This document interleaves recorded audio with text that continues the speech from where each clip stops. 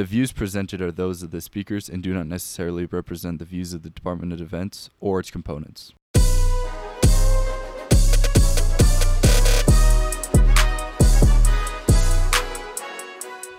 Zoomies, welcome to the last episode of the fall 2022 semester. Today we welcome the one and only Col Douglass Wickert. He graduated from the Academy in 1995 and went on to become a test pilot, worked with DARPA, spent some time in the Pentagon, and is now a permanent professor in the Aero Department here at the Academy. We touch on topics including ways to become a test pilot and astronaut, how engineering has helped him as a pilot, bureaucracy and how to combat it, and lots more. Tune in for all the details. You're cleared hot.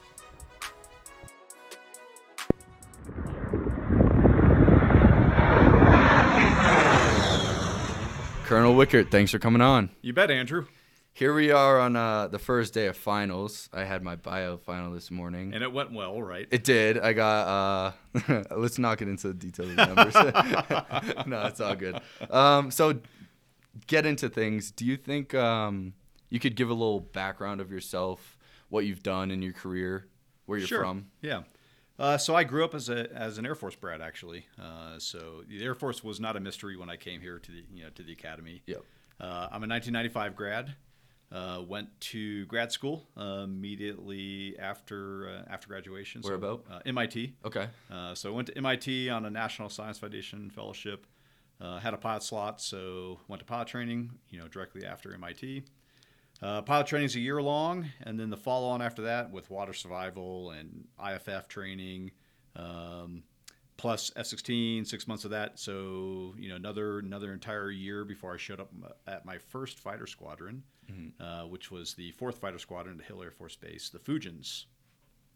The folks on the podcast can't see it, but there's the patch to the Fujians. What is that exactly? So the Fujian is an Okinawan wind god. Okay. So during Vietnam, the 4th Fighter Squadron, there was a big windstorm that came through and destroyed a lot of the F-4s that they were flying, and that's when they adopted the Fujian as the squadron token mascot, whatever it is. Sweet.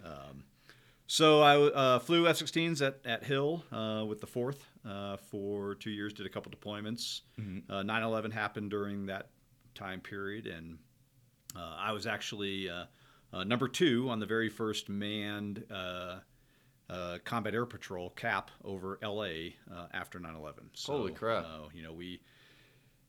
It happened. It was in the morning. I was on my way to work when over the radio we heard about an airplane crashing in and a second airplane. And by the time I got to the squadron, we'd already canceled flying for the day, and maintenance was trying to figure out, well, how do we get some missiles and some guns and some bullets in the guns? And that took about 12 hours before we'd actually generated aircraft. But then I launched as the very first manned cap as number 2. The weapons officer was the flight lead. Okay. So I did that for 2 years, and then went to Korea to fly F-16s with the Fiends, the 36th Fighter Squadron, Harumph. So did that for 18 months before going to test pilot school. So I went through the Naval Test Pilot School. Air Force always sends one guy to Navy. Navy always sends one guy to Air Force, and I was the token Air Force guy in my Navy class. Why is that? I've heard certain reasons, but I want to hear it vetted. What have you heard? I won't name names, but I hear that Air Force sends their best to Navy so that Navy looks even worse. Yeah. So as part of going to test pilot school, you do an interview, and back when I did it, you actually did what they called 5 flight. Okay. So they put you in 5 different airplanes just to make sure you weren't an idiot. What do you mean 5 different airplanes, like different types of aircraft? Yeah, so we jumped in the C-12. Actually I did 5 flights in the C-12. So like a heavy guy, they'll put into a T-38 or an F-16. A fighter guy like me, they put into a crew airplane, and they just want to see you in an environment that you're not used to, and how do you adapt, and are you adaptable? Are you teachable in a plane that you've never flown before? Because that's a lot about what test pilot school is. So in the after completing the 5 flight, you do an interview with the TPS commandant. It was Dr. K at the time, Colonel K at the time. Now Dr. K, he's the J8 out of PACAF. FCS out there. So I sit down across the table from him. He's like, well, you did pretty well. He's like, we're going to send you to Navy. And I'm like, yes, sir. He's like, we like to send people that we think can win all the awards. And, So he was right, yeah. well, I now realize, being where I am, that he was just making a joke. Okay. But as a mid-level captain, I had no idea he was joking. I'm like, yes, sir. And so I took it as Colonel K said, go win all the awards. So I did.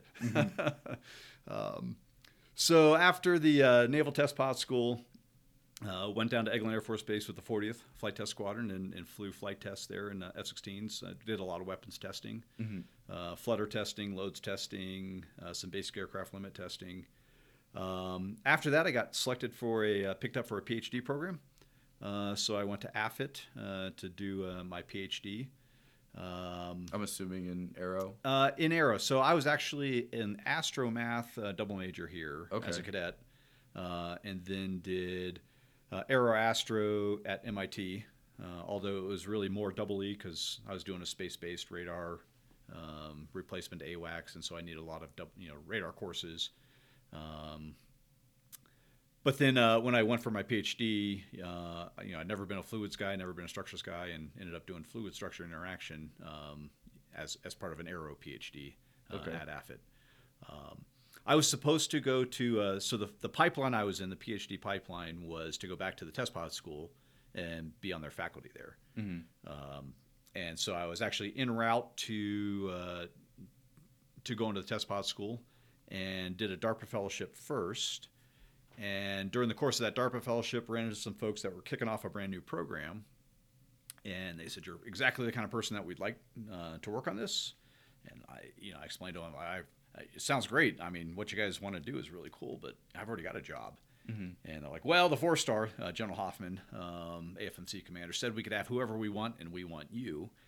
And so my orders were changed like that.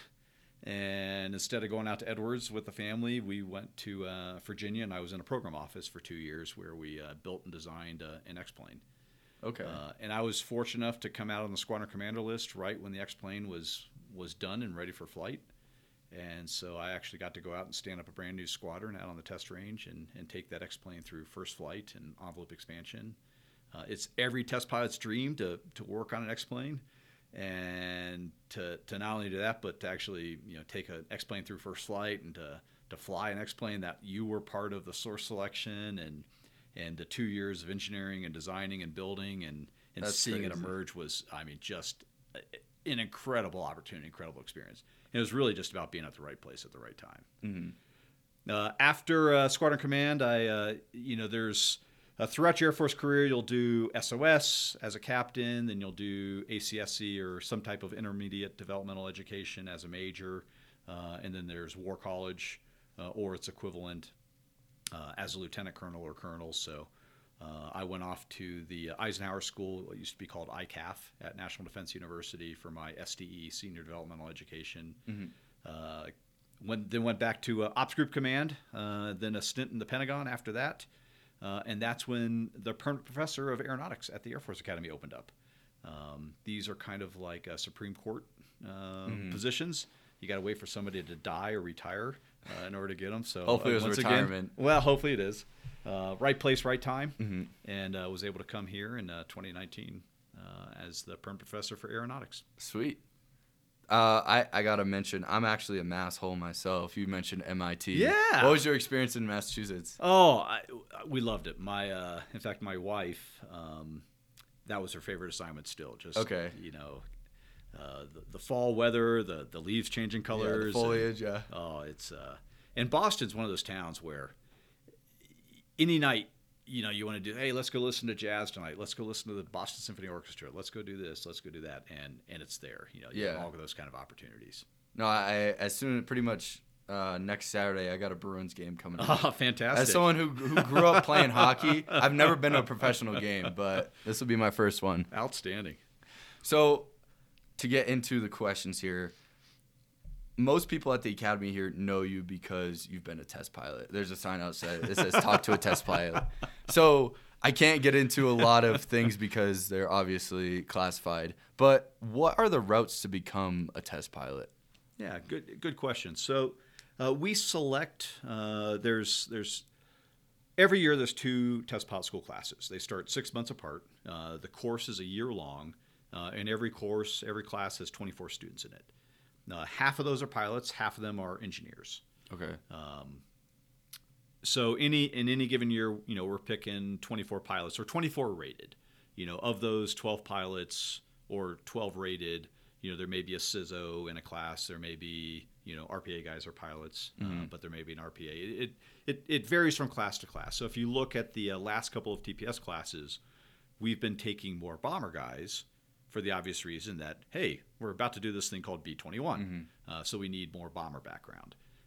If we go back 4 or 5 years, we actually were taking more tanker guys than we normally do because we were doing this thing, KC-46, exactly. So it always responds somewhat to the need of the Air Force, but any given class will typically have 6 fighter guys, maybe a tanker transport, C-17, 1 or 2 bomber folks, in your average typical class. When we select for test pilot school, we're looking for 3 things. One is the academic background.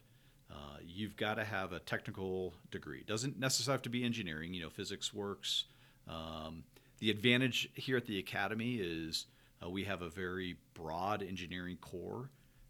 So typically we take engineers that didn't go to the academy, but there are some other majors here at the academy that have sufficient engineering. What we really care about is, can you succeed in this intense year of test pilot school? Okay. It is essentially a 4-year applied aeronautical engineering program taught in 12 months with a bunch of flying thrown in. That must be difficult for the engineers. You said people that haven't flown before. Is that? That's true. They learn? So they'll get a lot of stick time. And we send them through some workups ahead of time to just give them some familiarity in the aircraft. But they don't necessarily have to always take off and land. Okay. Those kind of things are just for the pilots. So, we send pilots so that they learn how to talk to engineers. And we send engineers to test pilot school so that they learn about the flying environment and how to talk to pilots. So, that first thing we're looking for is that academic background. We want to be certain that somebody has the technical chops to succeed in test pilot school, because it costs about $2 million to put somebody through the schoolhouse. Okay. And so it's a major investment, and you don't want to put somebody in that's not going to succeed academically. Makes you SOFA look like nothing. Right. Yeah. So academic background. The second is flying ability.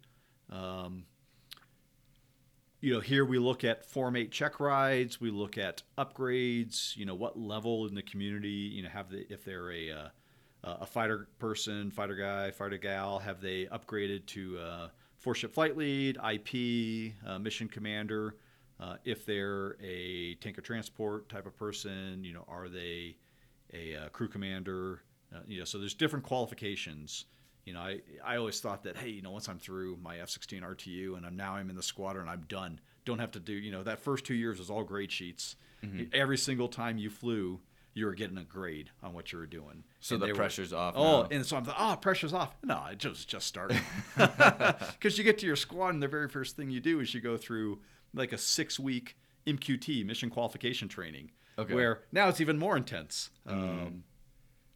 So, we look at all of that for flying background.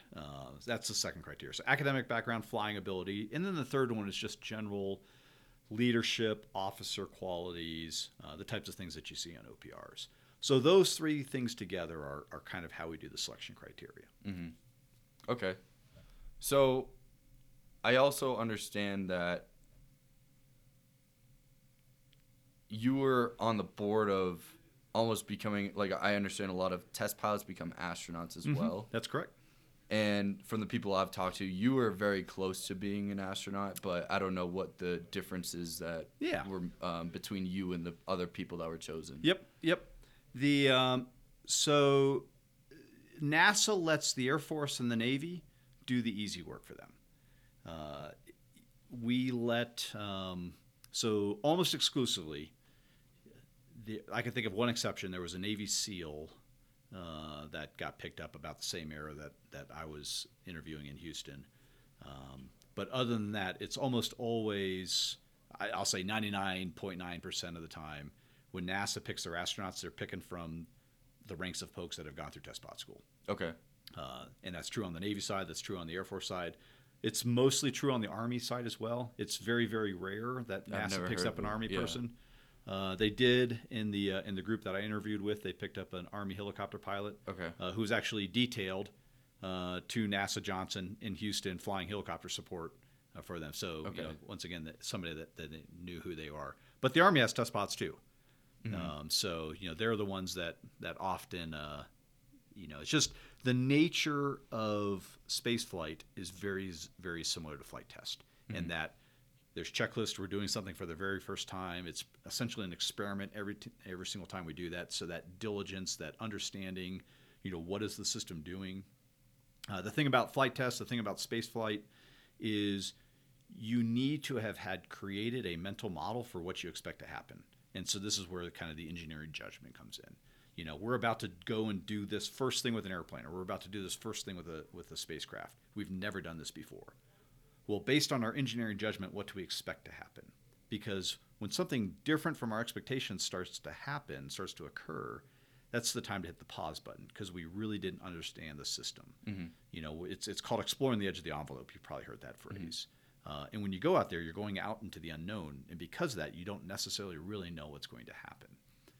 And so it's really quite easy for NASA just to say, well, the Air Force and the Navy have already done the hard work of training up these folks with this background and this mentality. We'll just pick from the ranks of test pods and test engineers, flight test engineers. So again, the vast majority of them do that. Now with test pod school, it takes a minimum amount of time to acquire the hours.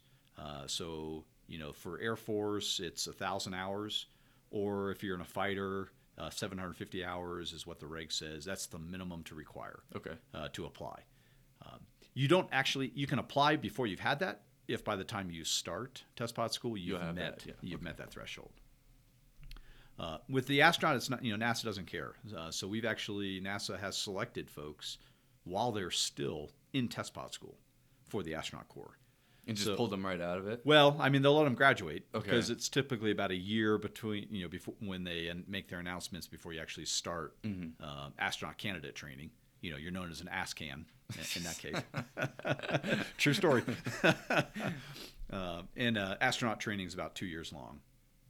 But that doesn't start for typically a year after they've picked up the class. Okay. So to answer your question about how far along did I get, I interviewed in 2010 or 2009 for the 2010 class. Mm-hmm.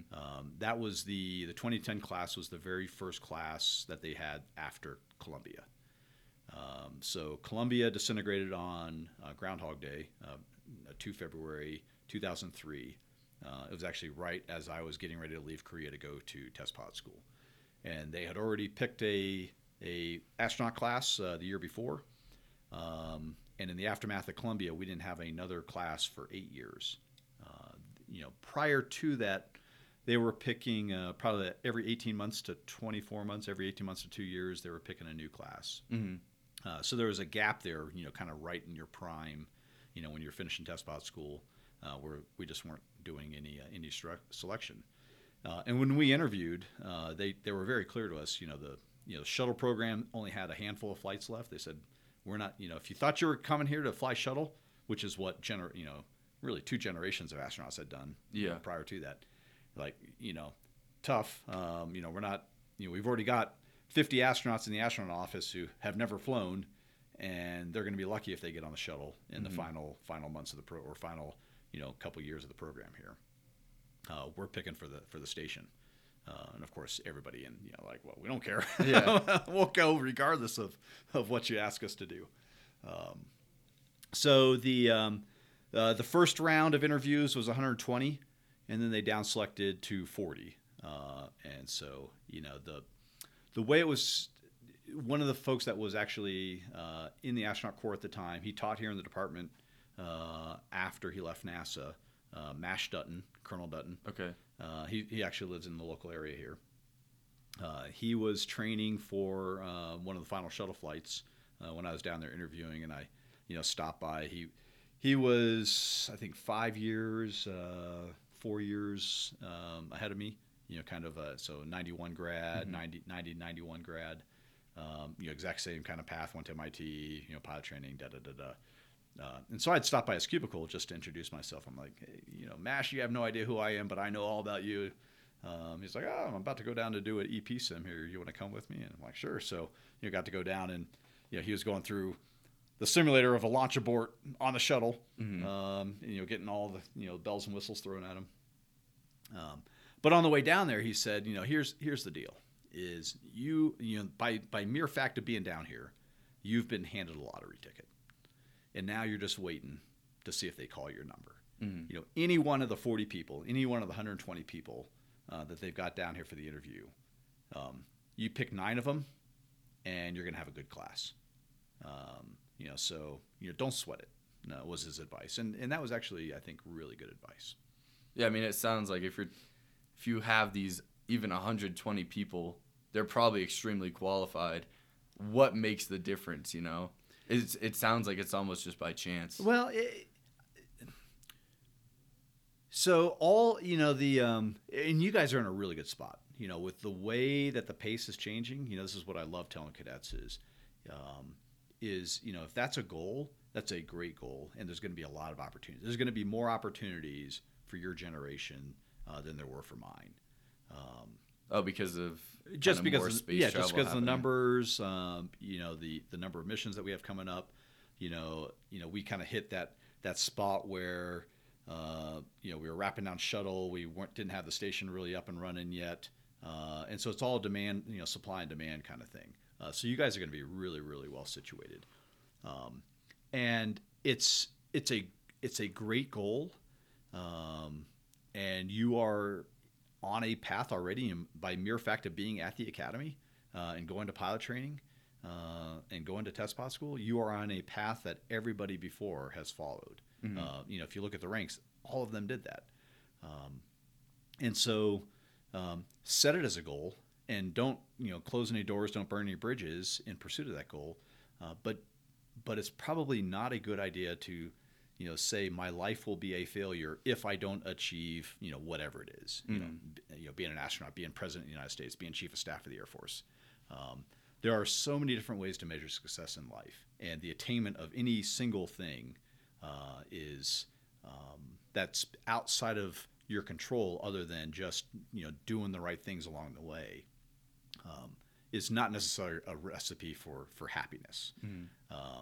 So enjoy the journey and do all those things. Was kind of the the advice that the the folks that have been astronauts and offer to the younger folks. And if it works out, it works out. And it's going to work out for a lot more of your generation than it did for mine. So 3 really good buddies got picked up in that 2010 class that I interviewed for. One of them was my classmate here, Kjell Lindgren. Great guy. In fact, we interviewed the same week. He has an interesting story.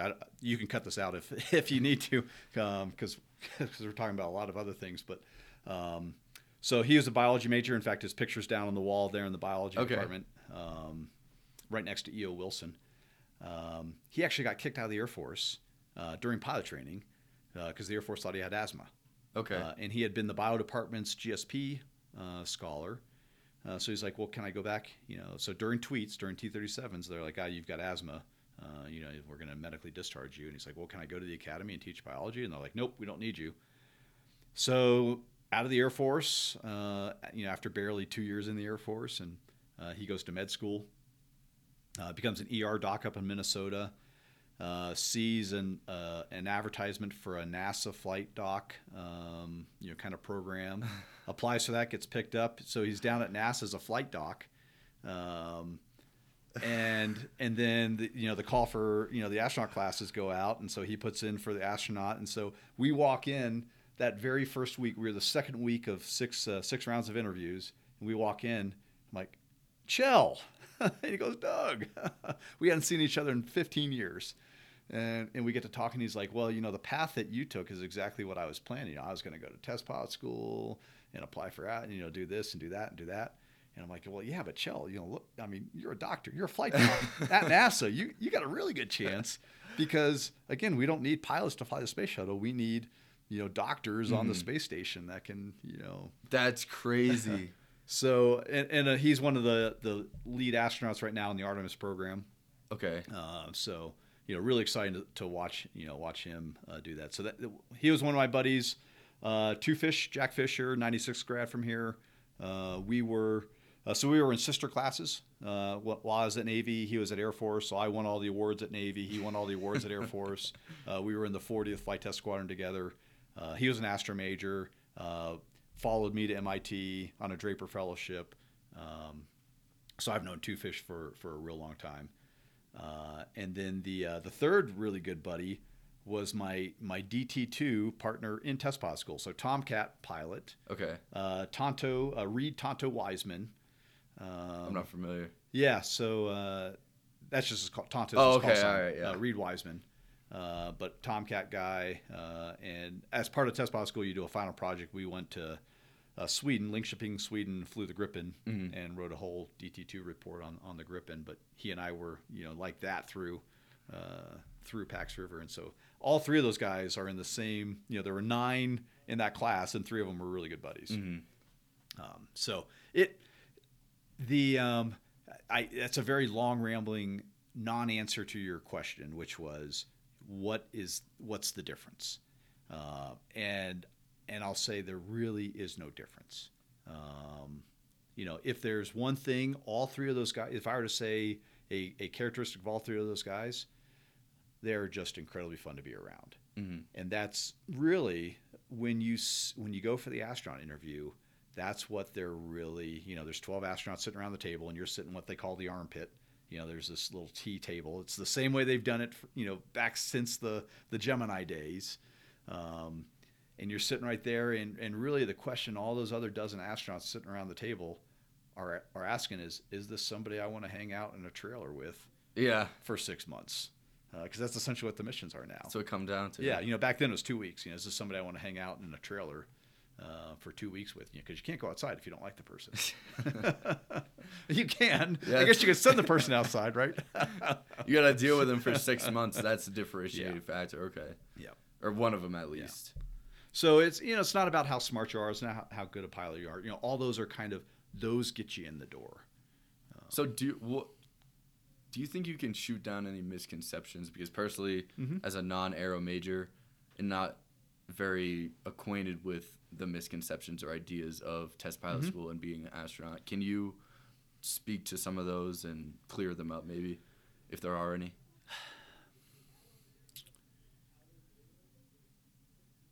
I don't know if I know of any common misconceptions. We often, when you read the resumes of the folks, you're like, oh wow, they're number 1 at this and number 1 at that and this and this and this.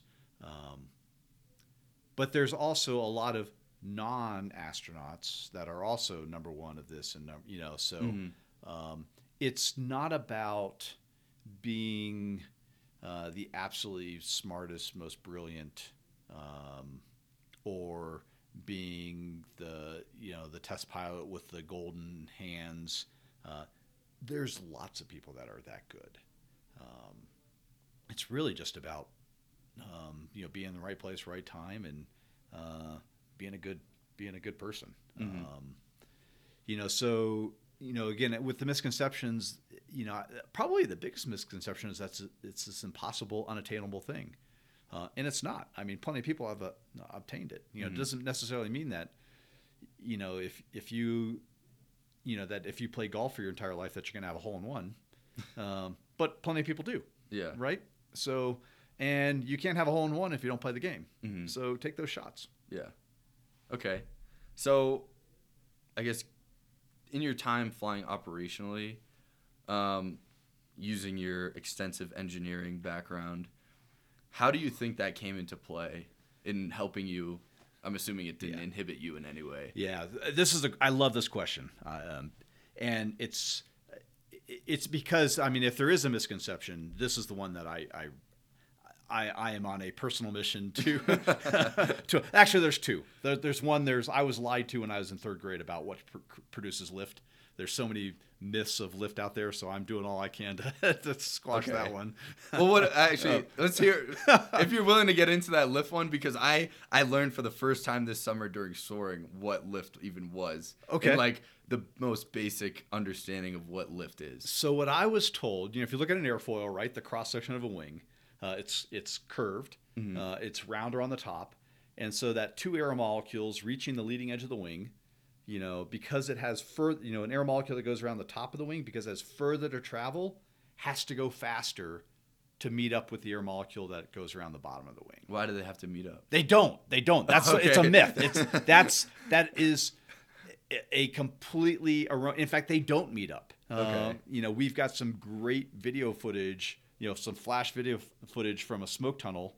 We got a smoke tunnel down in the lab that shows that the air that goes over the top, it doesn't care about that air that goes around the bottom. It says, "See ya, I'm out of here. I'm going to leave you far behind." The air does travel faster over the top, but for a different reason. Okay. That faster air flowing over the top through Bernoulli's principle results in lower static pressure, and that difference in pressure, the high pressure on the bottom, low pressure on the top, is what produces lift. Okay. So anyway, but you'll hear it all over the place. In pilot training, they taught us that in ground school. It's called the equal transit theory. It's absolutely ridiculous. There's no unrequited law of air molecules have to join hands on the backside of the airfoil. I mean, it just doesn't exist.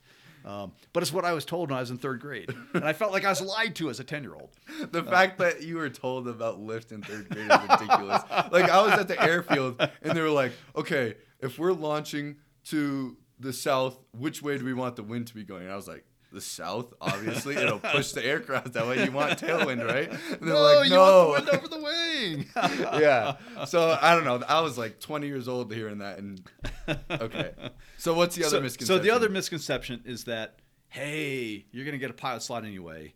Pick an easy major, because you don't need to understand a lot of engineering. You're not going to use your engineering degree if you go fly airplanes. And it is absolutely true. You can get a pilot slot with any major here at the Academy. It is, and also, kind of related. It's not the same misconception, but it's. I'll have a lot of aero majors that come and they'll be reaching their AFSC priority, and they're like, I don't know if I want to fly. I think I like flying. Soaring was a lot of fun, but I really like the engineering, and so I don't know how to choose, one or the other. And the point is that it is not a choice. Although you do not need a technical degree to fly airplanes, you will definitely use your technical skills flying. And so let me explain that with an example. So very first fighter squadron, we deploy. I'm through MQT. I'm so new in the squadron. I'm a brand new wingman. I don't even have a call sign yet. And we're deployed to Operation Southern Watch. So we're flying out of Kuwait, flying over Iraq, dropping bombs on Iraq every time that they do something that, in violation of the no-fly zone or whatever. And the bombs are falling short. So we're dropping Paveway 2s. These are laser-guided bombs, GBU-12s, GBU-10s. And there were all these theories about why the bombs might be falling short. The weapons officer had just come from weapons school. It's like, "Oh, I heard about this new laser jammer that they're making. Maybe the Iraqis have got this laser jammer, and they're jamming our lasers." And somebody else says, "I think it's just a bad lot of bombs. It's all the bombs that were built on Monday morning, when everybody was hungover from the weekend." Somebody else thought, it's humidity in the seeker dome. What's the seeker dome? So the way the paveways work is, and of course your podcast audience won't be able to see this, but I'm now showing how the bombs fly with my hands. You drop them; they fall ballistically at first. They've got a set of fins on the back, set of canards up on the front. What's a canard? Canard is a wing that at the front. So it's Okay. it's a tail in front. Okay. Is what a canard is. And there's a laser seeker at the very, very front. So when you drop the bomb, you have a targeting pod on your aircraft that you can look through. It's got essentially a telescope with a TV camera. Ours are worked in the infrared spectrum. And so you can see the ground. And there's also a laser that's collimated with it. So you can actually put a laser right in the middle of where you're looking. And that laser energy will reflect off of, off the ground or off the target in this case. So you put the crosshairs on the target, light the laser, fire the laser, and the bomb, the seeker in the bomb will see that laser, and it uses a control method called bang bang. So if the laser seeker is low in the seeker dome, it pushes the canards, full hard over nose down, so that the bomb goes this way. And then now the laser is going to be high in the seeker dome, so it'll just do that, but it's constantly adjusting track, every second. Yep. Okay. And it'll track down to the target. Well, if you get moisture in that dome, then the laser energy is not going to come through, and it won't be able to see it or refract through funny. But we're in the desert. There's no humidity in the desert. There's no way, your glasses will fog up when you go in from an air conditioned building out to a humid summer day. But that's not what's happening in Iraq in January, where it's 2% humidity. So we had recently moved we were typically flying and dropping in the 20 to 24 blocks, so 20,000 to 24,000 feet. But the Iraqis had brought in some AAA that was reaching up in the high teens, so we had moved up to the 25 to 29 block. Is that like AAA's surface air missiles? Yeah, AAA, anti-aircraft artillery. Okay. Had to think about that one. It's like MANPAD. What does MANPAD stand for? What does radar stand for? That's what? Radio detection and ranging. Radar is an acronym. I had no idea. And of course, there's acronyms of acronyms. So SAR, synthetic aperture radar, but radar is itself an acronym. Laser is an acronym as well. What's laser? Light amplitude stimulated emission. Something. The R is something. The R is something. The R is radar. So we had moved our altitude block from 20,000 to 24,000 up to 25 to 29, and we were dropping up there. It was high enough that we were in the jet stream. And so, we got 100 knots of wind, and we're like, we'll drop with a tailwind, right? That way that, gives the bomb extra energy. It won't get lift, though. It won't get lift. And so, I'm like, I wonder if that has anything to do with it. And so we come back after one mission, and, I said, what if there was a 50-knot wind shear 5,000 feet below the drop altitude? So at 29,000 feet, we're in the jet stream, so it's 100 knots. What if 5,000 feet below that? So at 24,000 feet, the wind dropped off to 50 knots. So 50 knots of wind shear. What would happen? And so I sat down, pulled up a very simple little spreadsheet and just, did the ballistics of a bomb falling, did a first order Euler integration. What would happen to the bomb? And so it's falling ballistically, hits that wind shear. And it continues to fall ballistically, but now it doesn't have as much wind pushing it to the target. And so shear means it's the wind's going in the opposite direction it's going? It can. So there can be wind shear where it changes directions. Wind is a vector. Okay. So velocity is a vector. Mm-hmm. So it can change direction or it can change magnitude. So in this case, I just modeled, it's got 100 knots at 29,000 feet. And typically the wind drops off as you go down in altitude. So it typically drops off, we model it as linearly drops off. And I said, okay, so it drops off linearly. And then when it gets to 24,000 feet, you just drop off 50 knots. So there's 50 knots of magnitude of shear, same direction still. Okay. And you wouldn't fire the laser continuously. The bomb would fall ballistically, and then either 12 seconds or 20 seconds, depending on your tactics, you would start firing the laser.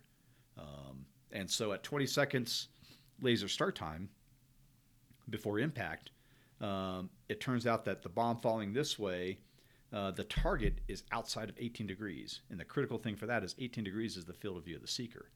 So the seeker never sees the laser spot. So it just falls ballistically. It just continues to fall ballistically. That bang-bang control theory never turns on, and so it never guides to the target. And that's something that wasn't my job. I was just a wingman. As a brand new wingman, you have three basic responses.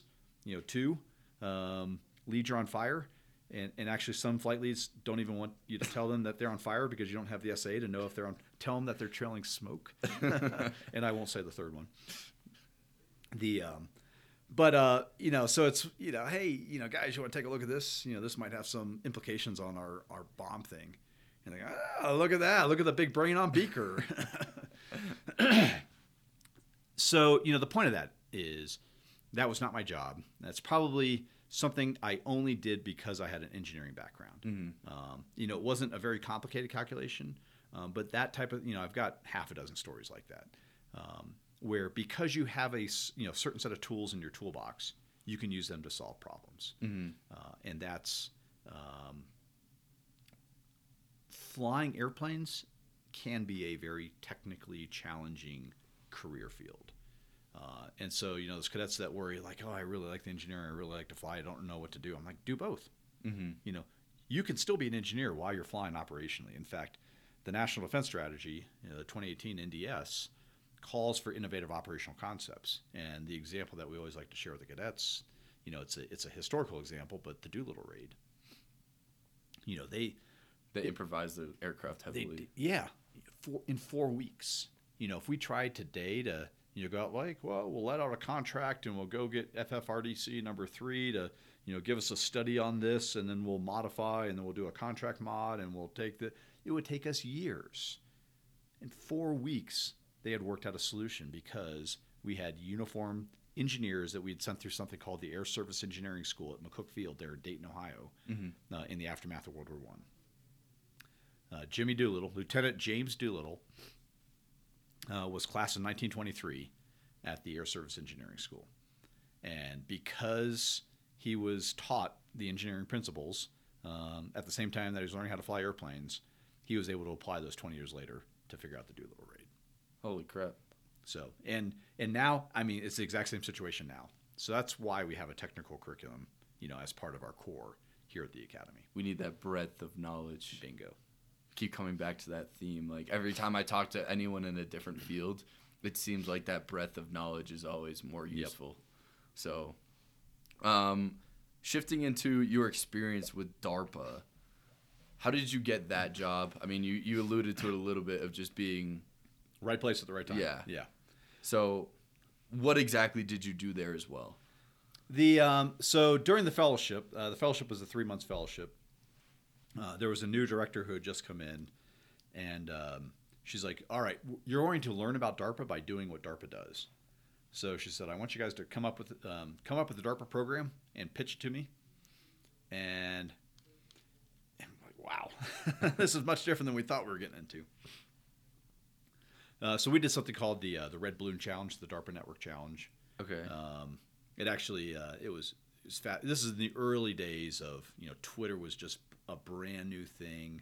Facebook was a relatively brand new thing, and so we explored the what could social media networks do for a military type problem, but we didn't want to solve a military problem. At this point in time, there were we were real heavy into Afghanistan, and so what could a crowdsourced solution do? Could they find a service member in a crowd or across the country? If they directed top down or whatever. So we ran an experiment where we put 10 balloons across. We actually ran the experiment in 2 different ways, but we put 10 balloons across the country, and there was a $40,000 prize. We actually put them up on the 40th anniversary of the birth of the internet. So DARPA actually is the agency that created the internet, despite what Al Gore might have said during the campaign. So the ARPANET was a connection of computers between Palo Alto, and there was might have been UCLA down in LA, but that was turned on 5 December 1959, and so 40 years after that, 2009, December 5th is when we put the red balloons up.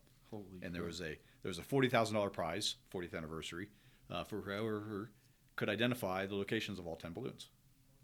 This is obviously something you are not going to drive around the country in a single day and say, okay, there's one. All right, where could the next one be? So you had to crowdsource it. You had to develop a social network of some kind. And so the announcement of it was actually also, how do people recruit networks and build networks? It was actually an MIT Media Labs team that won. And they came up with a very, very clever reverse pyramid scheme for recruiting people. But there were lots of really good teams that did on this. So anyway, that's we ran that as the as our DARPA program. Wait, hold on. Sorry to interrupt. Do you think you could go into what that? What the reverse pyramid? Yeah, I would like to hear about that. So the normally in a pyramid scheme, the person at the top wins all the things. So what they did is they said, okay, 40 balloons. Or 10 balloons, $40,000. So, that's $4,000 per balloon. The person that finds the balloon gets $2,000. So if you're the first person to report the balloon on this network, you get $2,000. The person that recruited that person, so there's another $2,000 left. The person that recruited that person gets $1,000. The person that recruited that person gets $500. So it What's actually, the necessity of recruitment? Can't they just go to? Well, because what a lot of the teams tried to do was deploy. So one of the cleverest teams, Hank Green and Tom Green, I think it's Tom.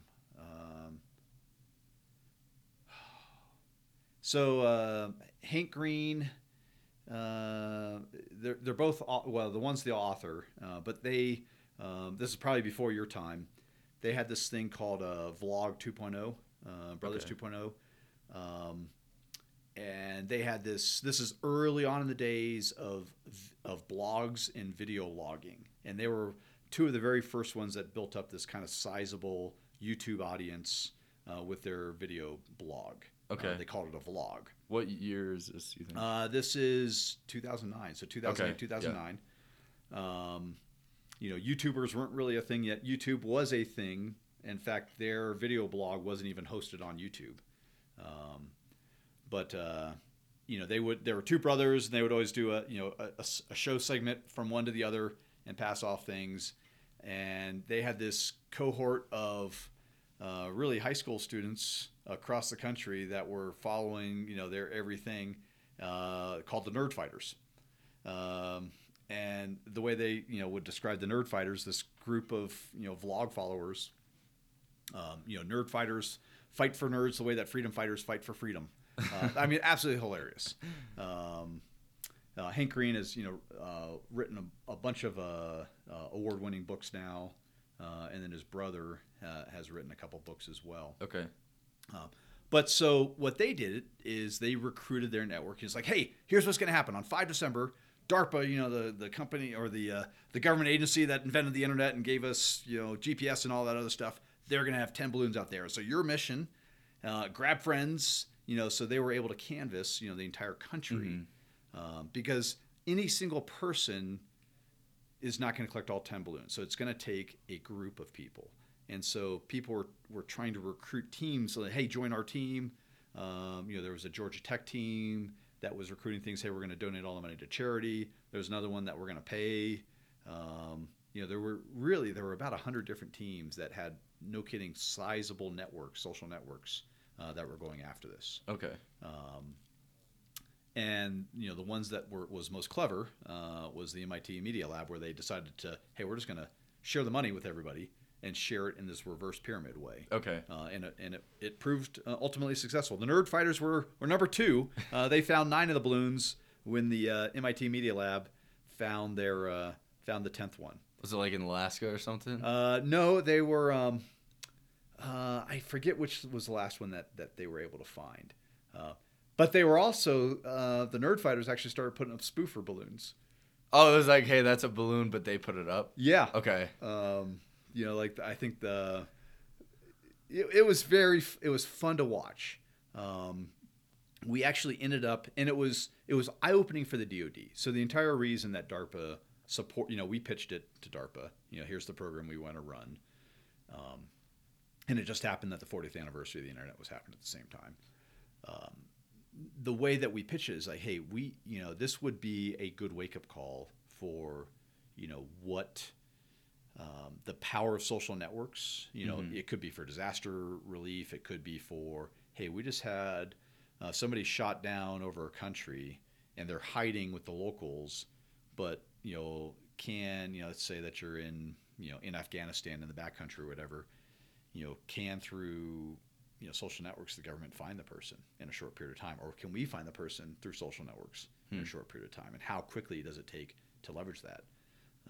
There were people that thought there's no way that you can identify the coordinates, within half a mile of 10 balloons randomly scattered around the country in 12 hours. It's just not possible. And it turned out they did it in about 8 hours. Holy crap! So we ended up briefing the results to all the vice chiefs as part of the JROC, the Joint Requirements Oversight Council. Okay. So we got all the 4 stars from each of the services sitting there, and we're like, here's what we just did. There's this thing called Twitter. They never heard of it before, right? Because this is over a decade ago. And this social media thing, it's going to be a big deal. Wow. So can you go on a little bit? I cut you off when you were explaining DARPA. Yeah. So after you did that, you said it was only a 3-month stint, or was that to get into it and then continue the fellowship? No. So there's 2 types of DARPA fellowships. There's a 3-month Service Chiefs Fellows program, which is the one that I did, and there's also we do have a couple of 9-month, 10-month IDE. So instead of going to ACSC, you can do that. But the neat thing about DARPA really exists there to be kind of the DoD's venture capitalists, the innovators. The DoD is a vast bureaucracy, and in fact, the DARPA Network Challenge, the Red Blue Challenge that I just described, was a key part of a book that came out a couple years ago called Loonshots, about how do you inspire innovation within bureaucracies. And so that was the entire point of DARPA. They are purposely small. They never want to be more than 800 people. Oh, wow. Because they don't want to get too big and too bureaucratic to be able to do innovative things. Mm-hmm. Yeah, I guess that kind of transitions right into our topic of bureaucracy. I guess when we first met, you discussed bureaucracy as this really impeding force on, like, what was the phrase? Progress unhindered by tradition or something like that. So can you get into bureaucracy and how it can play such a role in an innovative, because DARPA is sort of extremely innovative organization. Did you ever see that any type of bureaucracy occur in there, or was the size of it being minimized inhibitor? Yeah, that was really why they've structured themselves the way that they are. They are tasked to be the DoD's innovators. Mm-hmm. That's kind of their mission directive. It's not that bureaucracies are inherently bad. Bureaucracies just are.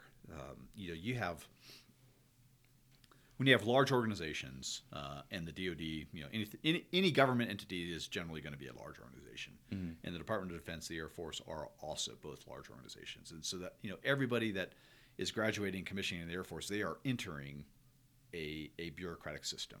And that doesn't mean that bureaucracies are necessarily inherently evil,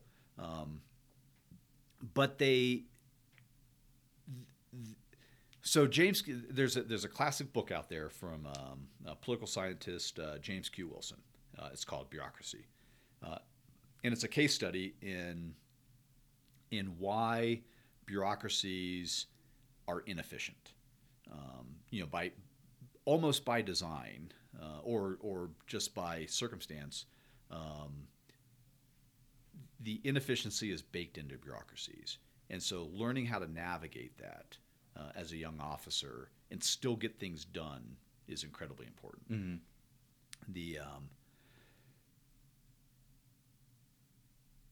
One of the ways that you do that is you actually set off parts of the organization. This is why the Safi Bakal, who wrote Loonshots, which had the chapter about the DARPA Network Challenge, had an entire chapter about DARPA, because here's a classic example of a franchise organization, the DoD, that knows it has to innovate. Mm-hmm. We have to innovate faster than our adversaries. That's the entire mantra behind, or the entire purpose behind Chief Brown's, Chief of Staff of the Air Force, General Brown's mantra to accelerate change or lose. If we do not adapt to the changing nature of war, we're going to get our butts kicked. If China is able to move faster than us and able to adapt to the future of war faster than us, then we're going to lose the next war. Mm-hmm. And so the chief's point is that, yep, great. It's awesome that we have DARPA. It's awesome that the Air Force has the Rapid Capabilities Office, the RCO, which is the one that is doing the B-21, and is doing the B-21 faster than any other major weapon system program that we've done it before. But that's not enough. We need every single person out there to innovate and to accelerate change. And that's going to be hard. We are in a bureaucracy, and it's hard to maneuver in that. And so the point, is, for the lieutenants, when, after you throw your hat up in the air and you put up those gold bars on, is not to get discouraged by this inefficient system that doesn't want to change. What makes a bureaucracy is not, not only its size, but the fact that it is tied to processes more than products. And not being frustrated by that, and by going after the product, is one of the key things that I really want. It's our 20-year-olds that are going to accelerate change. Mm-hmm. So you mentioned that bureaucracies aren't inherently bad. I've never heard a good thing really said about bureaucracies. What exactly? What do you see good in a bureaucracy? Because I'm sure there's pros and cons to everything. Yeah, so picking on bureaucracies is kind of like picking on the slow fat kid in dodgeball. Yeah. It's just easy to do. So it's like, yeah, all right. So the mere fact that you have to get an organization as big as the Air Force is, so if we just take the active duty part, 200 some odd thousand, without all the reserve and guard components, and get all of them moving in the same direction at the same time, wearing the uniform the same way, doing OPRs and EPRs and all the other training. Mm-hmm. It's frustrating because sometimes it's a non-responsive system, or it doesn't understand what your particular needs are. But that's why we give so much authority, so much command authority to our commanders. Here's a good example. And it's a COVID-19 example. I was really, really proud of the Academy. You missed a lot of that. Yeah. I was at. You were in high school. Yep. But early on, so part of the DoD had a COVID task force and had a lot of policies. And one of the policies early on was quarantine was a 14-day period. So if you're exposed to somebody that tested positive for COVID, we had to quarantine you. So, we took the Saigon Tower and converted it completely over to a Q&I ward. Mm-hmm. And we took a lot of, we were collecting a lot of data here at the Academy. We had models of how does COVID pass through the cadet population, and predictive models and responsive models. And we also had a lot of test data on when somebody enters quarantine, how likely they are to test positive, and at what point they're to test positive. Mm-hmm. And we also read the scientific literature on, what is the probability of a false negative during the course of the incubation period, and after the incubation period for SARS-CoV-2. And it turns out that there's an inflection point at day 5, and the actual minimum false negative point is day 8 after exposure. Okay. And so a full 14 days, when you're missing class, when you miss 14 days of class here at the Academy, that's a huge impact.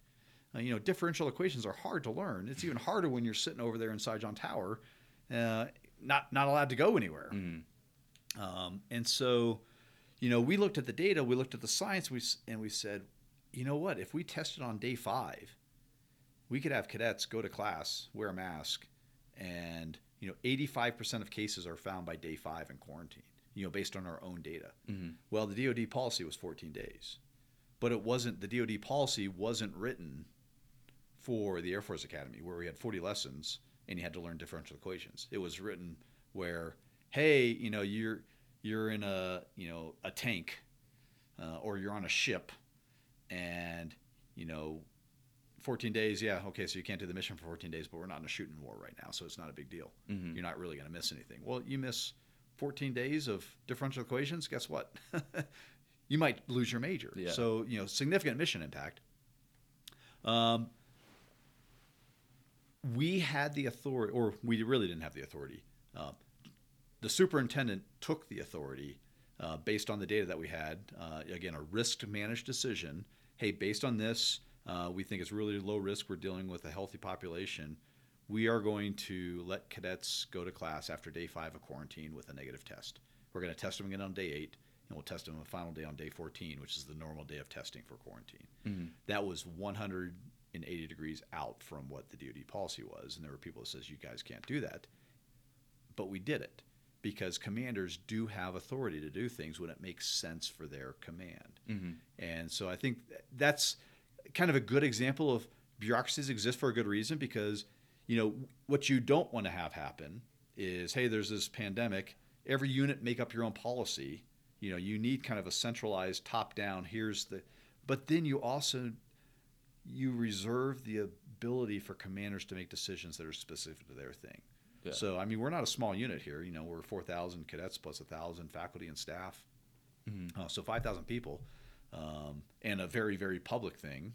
So if we had gotten it wrong, we could have turned into the USS Theodore Roosevelt, but we didn't. We did our homework. We had a lot of data. Presented it to the superintendent. He's like, "Yep, that makes sense. Let's do that." So that's that kind of implementation of understanding commander's intent and the command discretion of Yes. Okay. Yes. And that's probably the biggest lesson is I would say that we often don't fully exercise the authority that we have. Mm-hmm. It is we as in who? We as in the Air Force in general. So a lot of people get frustrated by bureaucracy. This is, again, a long answer to a very good question. We often get frustrated by bureaucracy and just gripe about it without actually doing anything about it. Mm-hmm. Because it takes a lot to enact that change, or it does, and it can be frustrating. It's not as bad as Mark Twain, I think, said. Everybody complains about the weather, but nobody does anything about it. It's not so hard as changing the weather. It's about doing what we can within the authority of what we have. Mm-hmm. And commanders often have more authority, and they're probably never going. I won't say never. They might make a poor decision, and they might be reprimanded for it. And if it was really poor judgment, then they may be relieved of command. But if they did it for the right reasons and they had the right data, and they made their best call at the turns, most of the commanders are going to accept that and say, "Well, you did all you could. I see why you made the decision that you did. Mm-hmm. I might have made a different one, or I might have made the same one. It didn't turn out the way that we wanted, but good on you for trying to move forward. Mm-hmm. That's what we need. We don't want just arthritic. Nope, we can't do it because the Chinese are going to." Mm-hmm. That was a really good adjective, arthritic. I don't know why, but that really resonated with the topic. So you mentioned an example of at the academy of kind of displaying bureaucracy and moving past it, but that's something that the cadets can relate to already. But we want something that we can't necessarily relate to yet, something that we can look forward to. I mean, no one wants to look forward to challenges necessarily, but something that has hindered you and that you've maybe moved past, or something along those lines. So there's difference between policy, regulations, and statute. Statute are laws that are passed by Congress. Mm-hmm.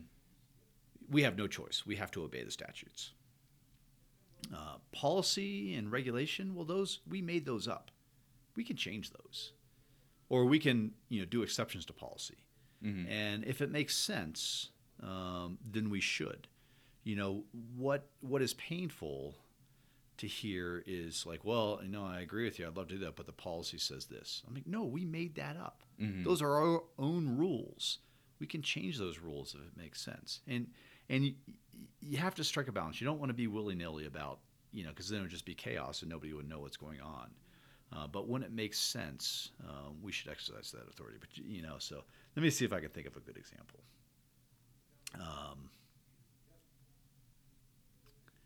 Like I understand that being a pilot, I'm assuming there's not a lot of bureaucracy because it's like the culture is very forward from what I understand. Maybe in your other positions, maybe at the Pentagon or something. So there are a lot of rules and regulations that do govern flying. And those are for a good reason. You will never fly into a thunderstorm in peacetime. There's no peacetime mission, I think is what the reg says. No peacetime mission that requires you to fly into a thunderstorm. That's one that I wouldn't recommend, violating. Mm-hmm. There's also training rules that are written in blood. We have when we're doing dogfighting, we have bubbles of 500 feet between the aircraft, and if you violate those bubbles, you're supposed to knock it off, and we're supposed to figure out why that happened. Why do we just violate that training rule? Because when we have crashed airplanes, we have smashed airplanes in together. We've had mid-airs. We've killed people, not necessarily through blatant violation of the bubbles, but because now the reaction time, things are so when you're 500 feet apart, closing at 500 knots each, so 1,000 knots, combined closure, that's a significant amount. Not a lot of time to react. Yeah, a little bit of miscalculation. No high aspect gunshots, so no gunshots greater than 135 degrees of aspect angle, because again, things are very dynamic, and you're pulling lead, which means you're both pulling towards the same point in space. Mm-hmm. So those are all rules that are. I am not condoning breaking those. And when we're in the debrief and somebody has violated a training rule, it is absolutely not acceptable for them to say, yeah, but I knew it was safe. It's like, no, these training rules are written in blood, and we'll obey those. It's more the process type ones where you didn't follow the procedure. You were supposed to have this form, signed by these 3 different people. It's like, well, come on. The person, the last person has already signed it, so we don't need to go get coordination from the prior 2 for this, for whatever it is. Mm-hmm.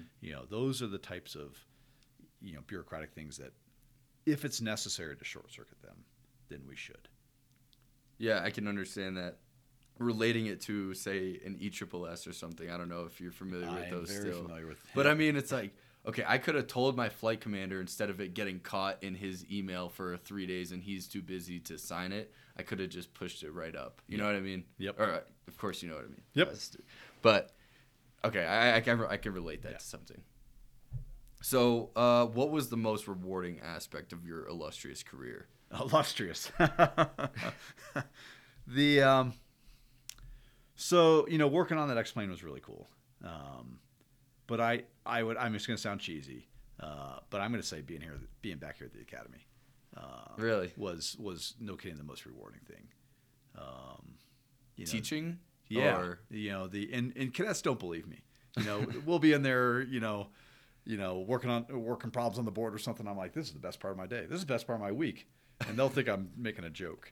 And I make a lot of lame jokes, but that's not one of them. It's the thing about it is, you guys are not old enough to be cynical about the world yet. You're plenty cynical about the Academy. It's just part about being a cadet. Is you got to complain about the food in Mitchell Hall, and complain about this, and there's lots more things to complain about now than when I was a cadet. Sure.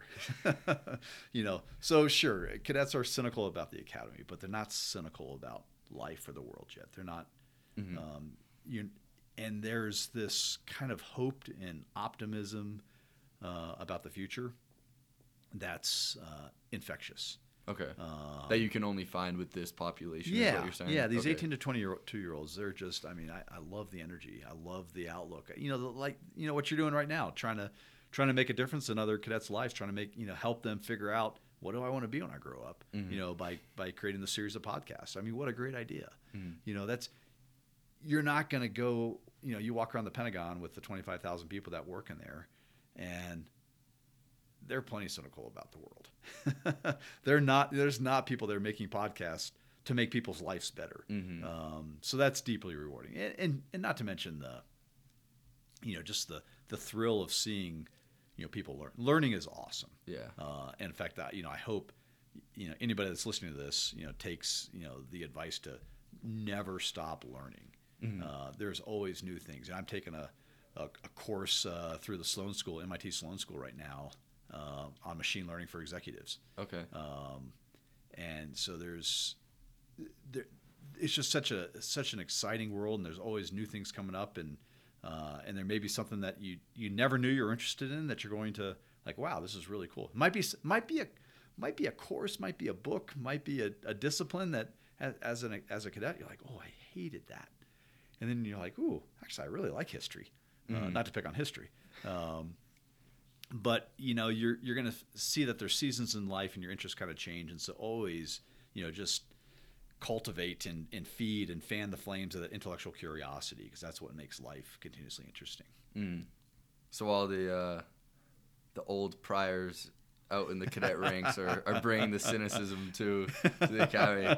Sorry, I didn't mean to offend any priors out there, but I've had my experience with them, and they have their own takes.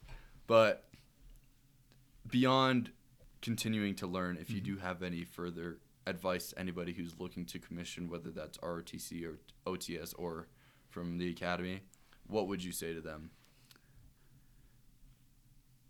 I'd say, so probably the hardest thing to do, and I'm still struggling to do this, is you've got to create some white space every day, every week, every month for reflection.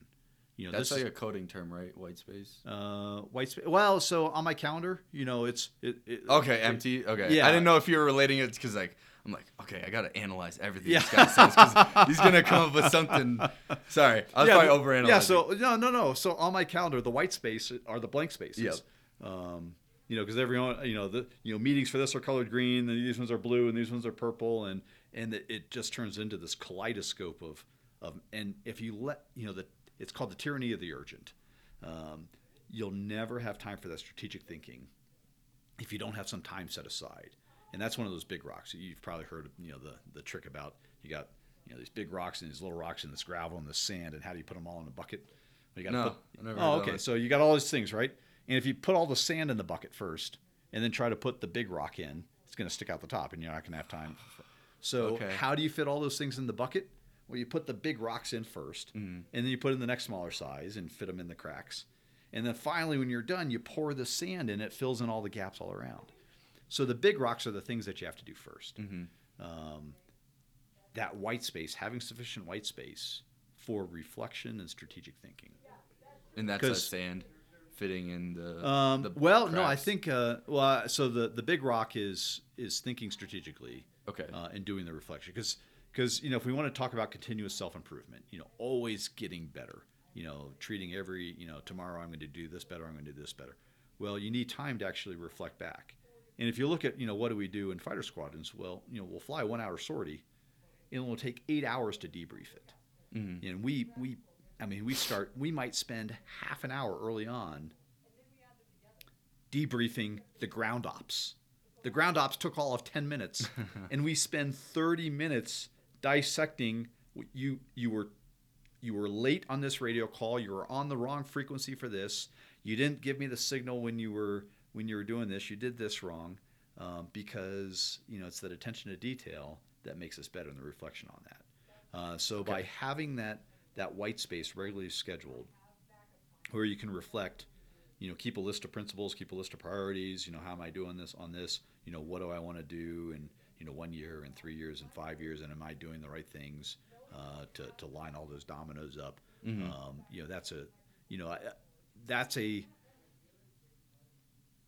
That's one of those things that it's easy to steal from that white space, just like sleep. And I don't steal from sleep personally, but I know a lot of kids who do here. It's it turns out that you really do need 8 hours. But it's the easy place to take the margin. Yeah. And you can only do that for so long. Mm-hmm. I would, so a piece of advice that I got that I really, really appreciated